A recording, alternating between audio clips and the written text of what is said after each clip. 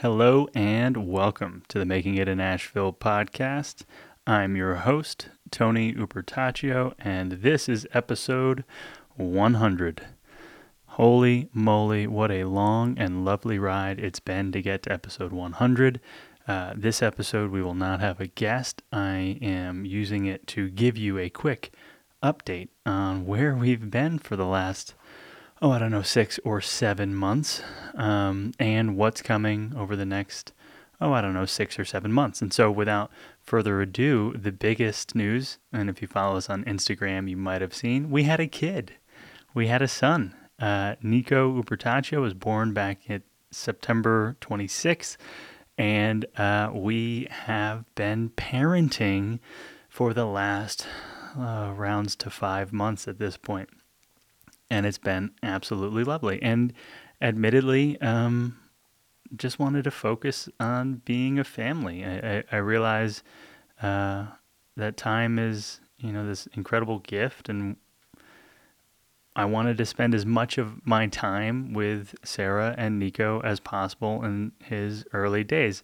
And we left, and mostly I left abruptly at the end of last year, in part because there was like not a scare. There was a weird ultrasound thing, made me very nervous, and I just focused at that point. I just said, all right, don't need to close this season, just need to check in with Sarah, see how things are going, and hunker down. And so 2 months later, we had Nico. 4.5 months later, we're recording episode 100, and I'm very, very excited about what's to come.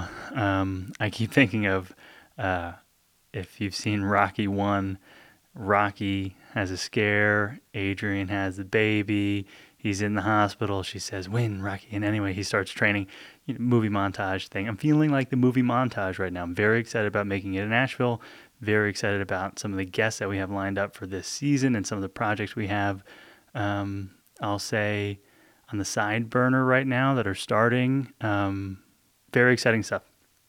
And so, how's Sarah? Where's Sarah? What's going on with Sarah? Sarah's wonderful.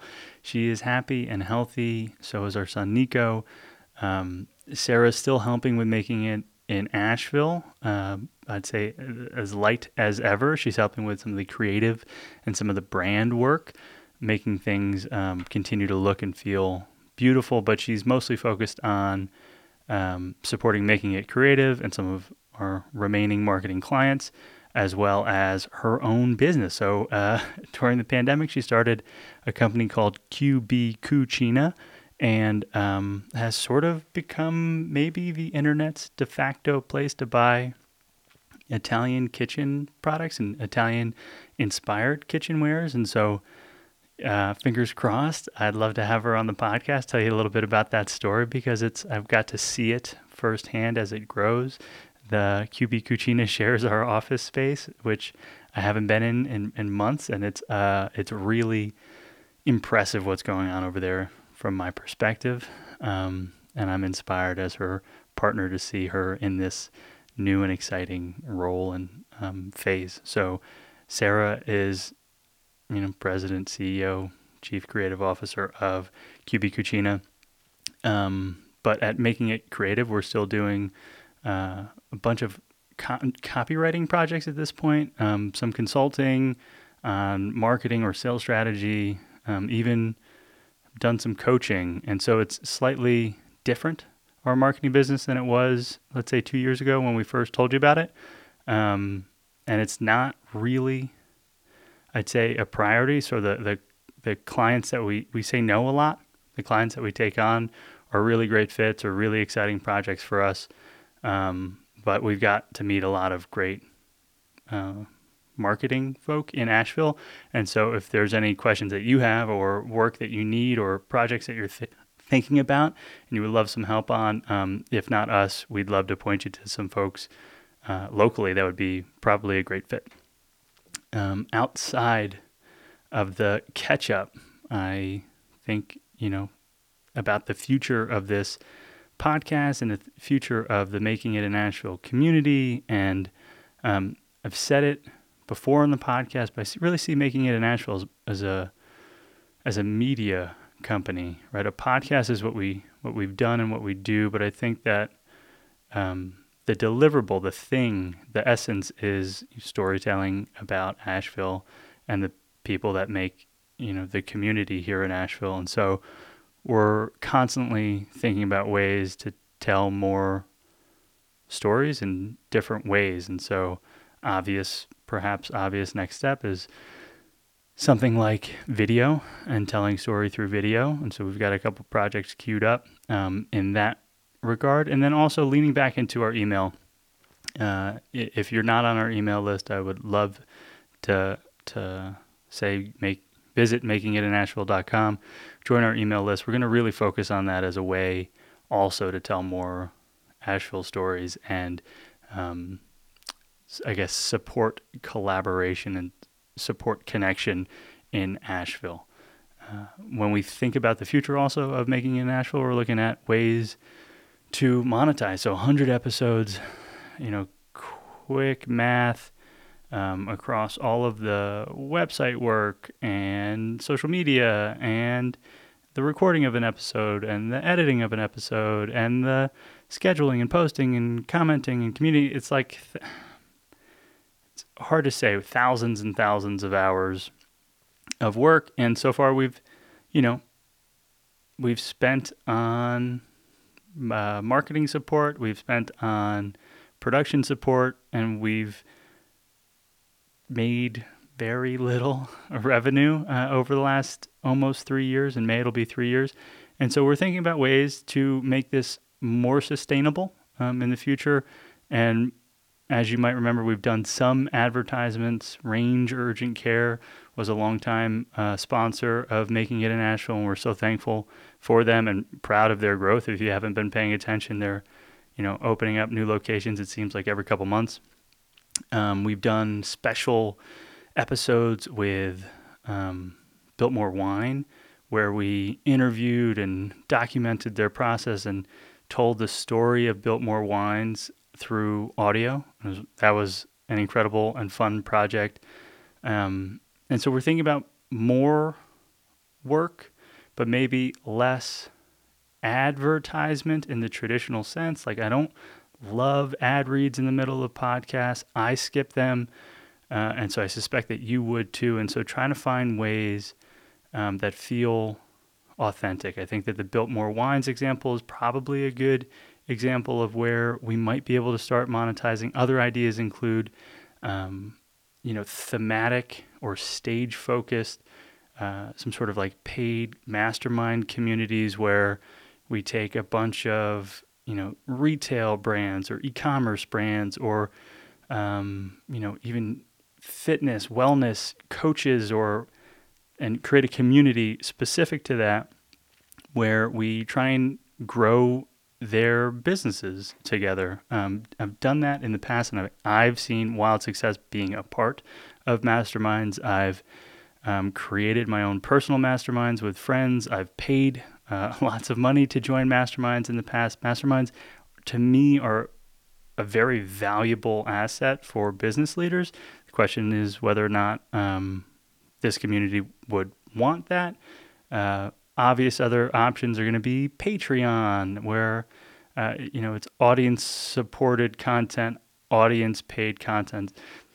Monetization typically looks like your audience is your asset, and you get money to bother your audience, or your audience is your asset, and your audience pays you to create things of value for them. And so perhaps your audience isn't your asset in that sense. It's the value you provide is the asset, and the audience says thank you for it. And so Patreon's one version of that. We've done events in the past, obviously pre-pandemic. Potentially this summer, spring, summer, fall, we get to do that again, hopefully. At the very least, outdoor events throughout the summer that might have some sort of revenue tied to that. And so this has been a passion. It is still a passion.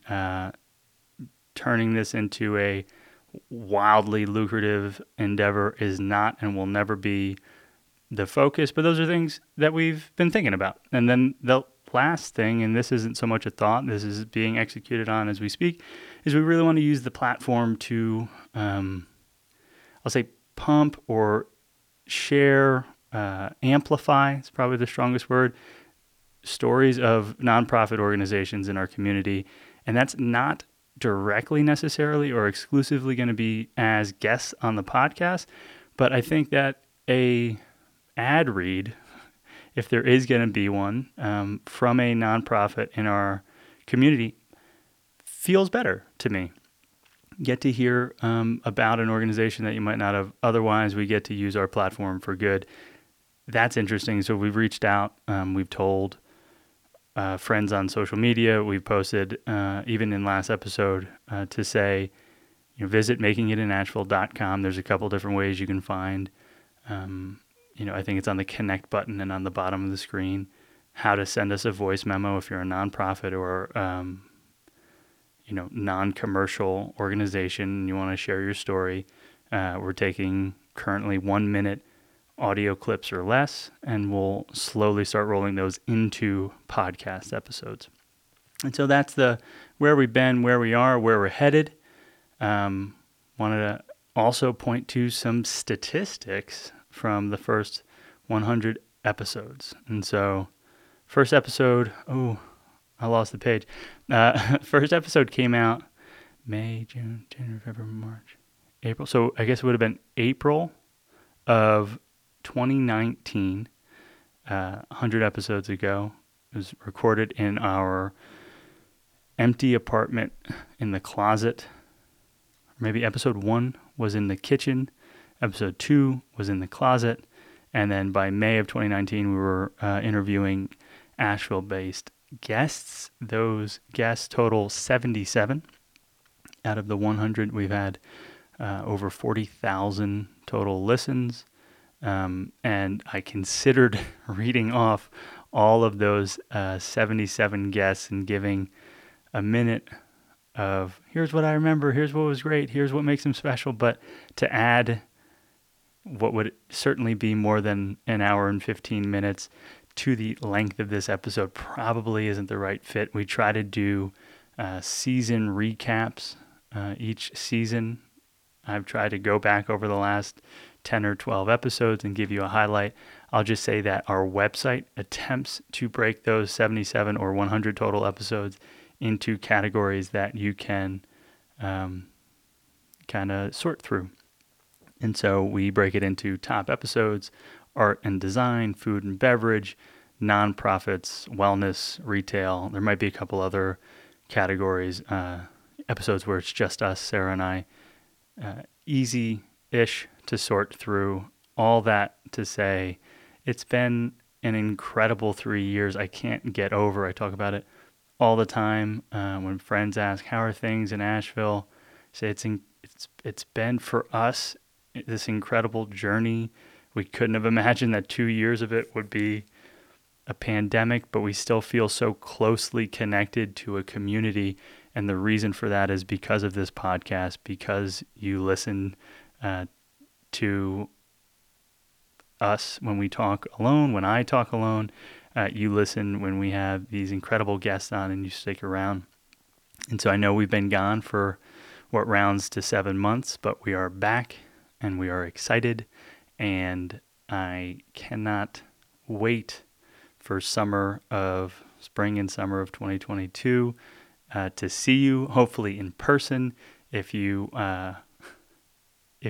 know anyone that should be a guest on the Making It in Asheville podcast, always connect us. You can do that on the website. You can do that in Instagram DMs. You can do that via email. If you have ideas for what we might do moving forward, ways that we can best use this platform, or what makes Making It in Asheville special, always eager to hear what you're thinking. But generally, just thank you. Thank you for making it to I like to say, the cheap seats of this episode. Excited for episode 101. Excited for the next 100 episodes. And again, just thank you. Until next week, be well.